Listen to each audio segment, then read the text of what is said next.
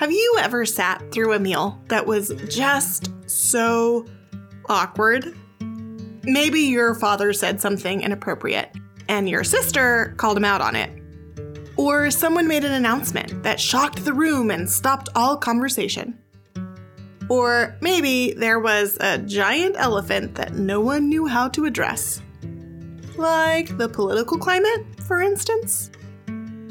It's easy to wax poetic about the ways the table builds community and unites us to one another. But it doesn't take long to recognize that the table is not always a place of tranquility.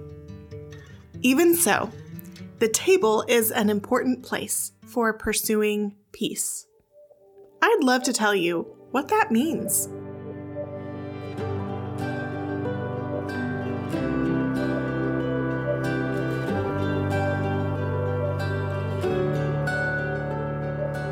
Welcome to Kitchen Meditations, a weekly podcast from Edible Theology where we examine the ways God meets us in the kitchen and at the table. I'm your host, Kendall Vanderslice. If you're hungry for a taste of God's hope and healing in the mundane tasks of your everyday life, then you've come to the right place. May these meditations bring you a bit of grounding as you prepare to eat today and every day.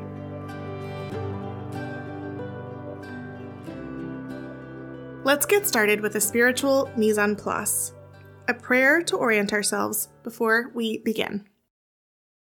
In the professional kitchen, mise en place is the process of preparing your workspace for the dishes you're about to make. It involves measuring your ingredients and reading your recipe all the way through, so that when the table conversation stalls, you can blame it on the fact that everyone is focused on the perfectly delicious meal you prepared.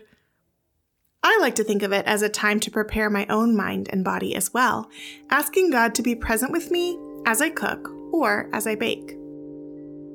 Our spiritual mise en place today is drawn from a Taizé chant called the Kingdom of God. Slow your breathing. Now as you breathe, repeat with me. Inhale. The kingdom of God is justice and peace. Now as you exhale, and joy in the Holy Spirit.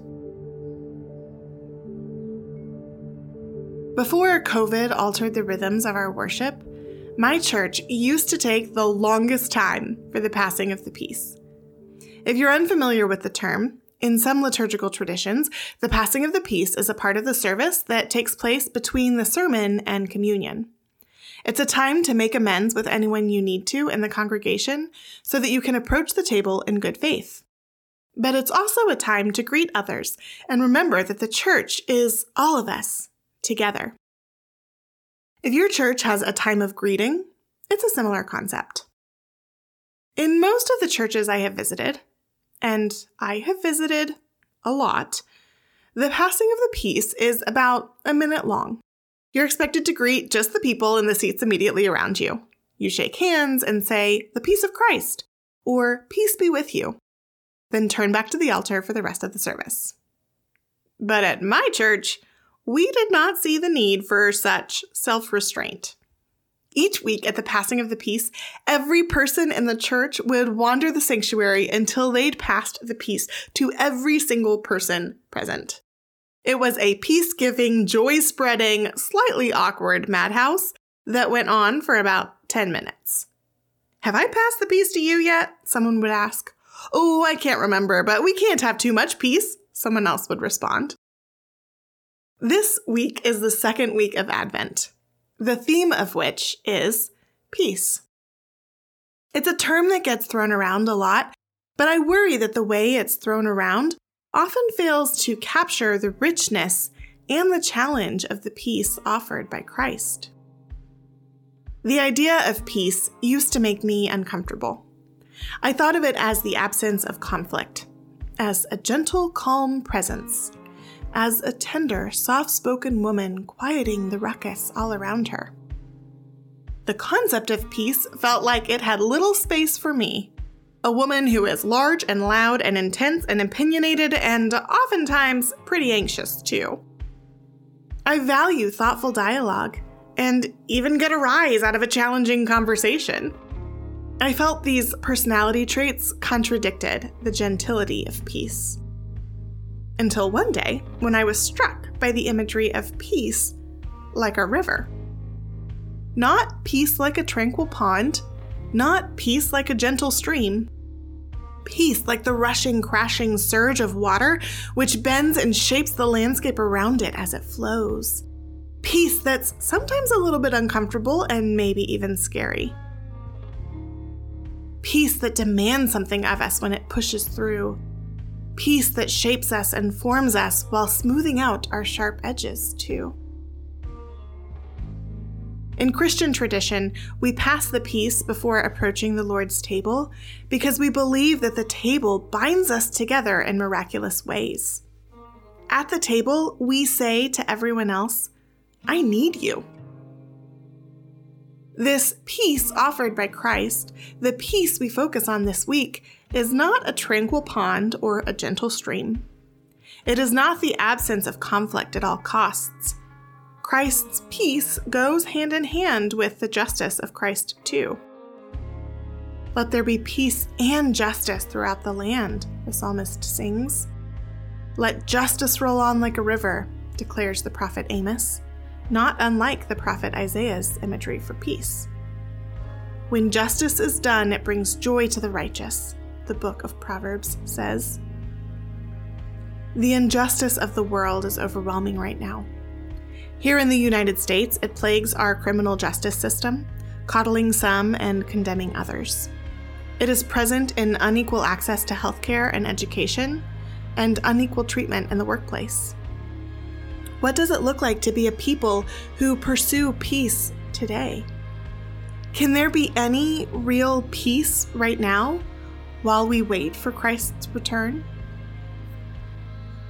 I do believe that Christ binds us together at the communion table.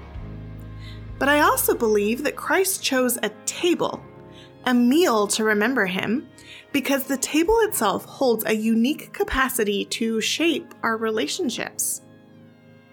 I've spent the past 7 years researching the ways relationships are formed around the table.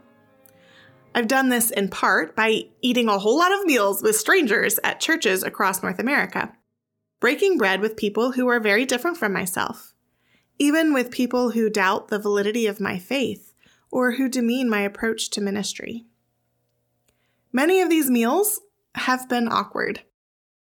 I mean, it is kind of strange to have a researcher sitting at your table, and it's kind of strange to be the researcher sitting at a table too. But I've built lots of sweet relationships in the process. This research has made me a firm believer that when we sit at the table with people unlike ourselves and commit to storytelling and uncomfortable conversations, we take the first steps towards the justice that allows for true peace. I don't mean this in some romantic sense, where the table just causes all differences to fall away. I imagine you've ground your teeth through a painful conversation at the table before. It's not that the table inoculates us from the ability to hurt one another or to be hurt by one another. But the table does have a unique capacity to help us enter into fraught conversations. The physical barrier of the table between people releases some of the charge, helping us feel a bit more protected than we might just standing across from one another with our entire body exposed. It levels our line of vision, which is valuable to me as someone who is quite short and can feel minimized in the presence of others who are much taller than myself. At the table, our hands and our bodies have something to do, which helps us orient ourselves in this space and feel a touch more free to engage. And at a table where everyone consumes the same food, we are united by the very items that we eat.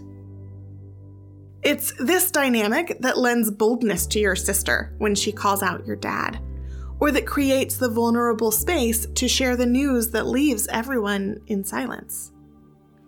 Sure, the fallout might be awkward or uncomfortable, or even hurtful. But the table itself has created the venue where these topics can be broached.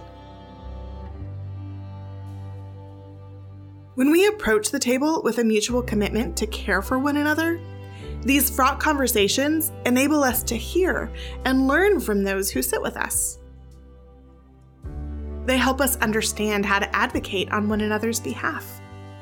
They teach us how to love well, how to work towards the justice that enables true peace. I'm not saying we're going to walk away singing Kumbaya, that everything will be okay, that the injustice of our healthcare and education and criminal justice systems don't matter as long as we have some vague sense of love.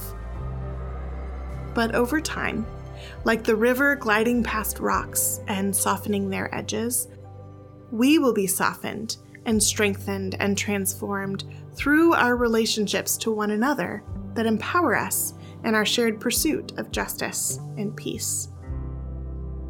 We can rest in the knowledge that the ultimate peace and ultimate justice are found in Christ. In Christ's entrance into humanity 2,000 years ago, Christ's defeat of death, and Christ's promise to come again.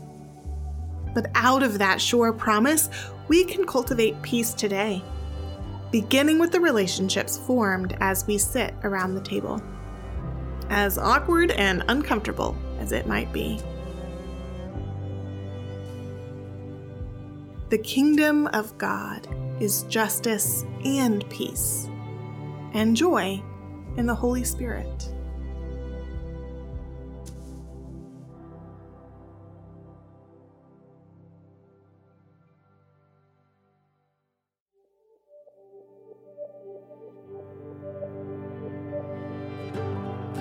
We'll get to our kitchen tip in just a moment, but I want to take a quick break to tell you more about Edible Theology. Edible Theology is an educational media project helping you connect the communion table to the kitchen table.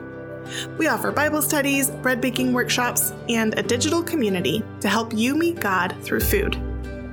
If you are curious to learn more about the ways bread shows up all over Scripture, you'll love Bake with the Bible, our 6-week study on bread in the Gospels. Each week includes a family-friendly recipe and activity, discussion questions, and reading recommendations, as well as a scriptural and cultural historical lesson. We've got a children's version geared towards families that want to study together at the breakfast table, as well as a self-guided version for adults and teens looking to work through the program on their own. Bake with the Bible is available for download as soon as you complete your purchase, so it makes for a perfect Christmas present. Print it, bind it, and give it to the bread-loving people in your life this year. Buy your copy today on our website, www.edibletheology.com. Our kitchen tip today is for those who are unsure how to handle awkward conversations at the table. Are you hosting a meal that has the potential to get a bit uncomfortable? Trying to figure out how to make sure the conversation doesn't get totally derailed and end with families storming out of the house, never to be spoken to again? I feel you. I've been there before. Start by acknowledging your own hopes or expectations for the day. Is your goal to avoid any tension or discomfort? Or is it just to avoid a total meltdown? Unfortunately, the discomfort might be inevitable. But that doesn't have to be a bad thing. Awkward silences, elevated voices, tense conversations, those can be signs that you're talking about issues important to the people who are present at the table. The discomfort is not exactly fun, but it doesn't have to be bad either. And it doesn't have to end in total breakdown. If appropriate, open the meal by acknowledging the potential for it to get uncomfortable. And also your commitment to love and care for each other still. This doesn't mean suppressing any disagreement. It means committing to love each other through it. Second, identify 1 or 2 lighthearted points of common interest that can pull you all back together after those awkward or tense moments. Maybe it's playing the latest Taylor Swift album, knowing that a spontaneous dance party will break out. At least, that's what happens in my family. Maybe it's a game or a movie you all love, or sharing memories of a family member who has passed on. These points of common interest remind everyone present of the commitment you share to one another. In reminding you of your love for one another, they'll remind you of your commitment to seek understanding in the places where you differ. You might not get there in a day, and you might leave really hurt or angry, or even scared about what the people you care about believe. But these uncomfortable conversations, paired with reminders of your love and laughter together too, slowly bend and shape and soften your understanding of those who are closest to you. And now to close, a prayer for peace at an uncomfortable meal.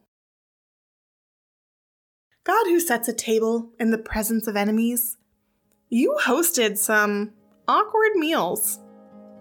You broached the elephant in the room, saying, "One of you will betray me, and one of you will deny even being my friend."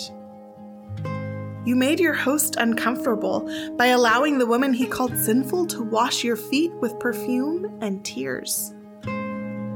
You didn't opt for tranquility, but called out the injustice and made a way for true peace, breaking bread to remind the ones you'd rebuked that your love for them remains the same. Teach us to sit in discomfort while holding fast to love.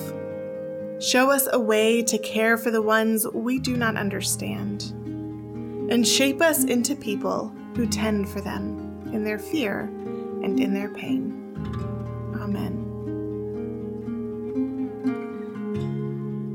Kitchen Meditations is brought to you by Edible Theology, where the communion table meets the dinner table.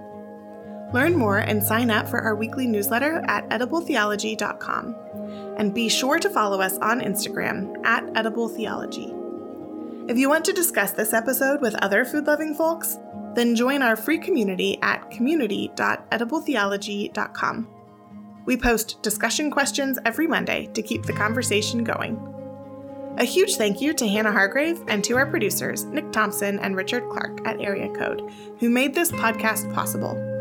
We would love it if you could rate and review us on iTunes, then share this episode with your friends. Your help ensures that others discover this podcast too.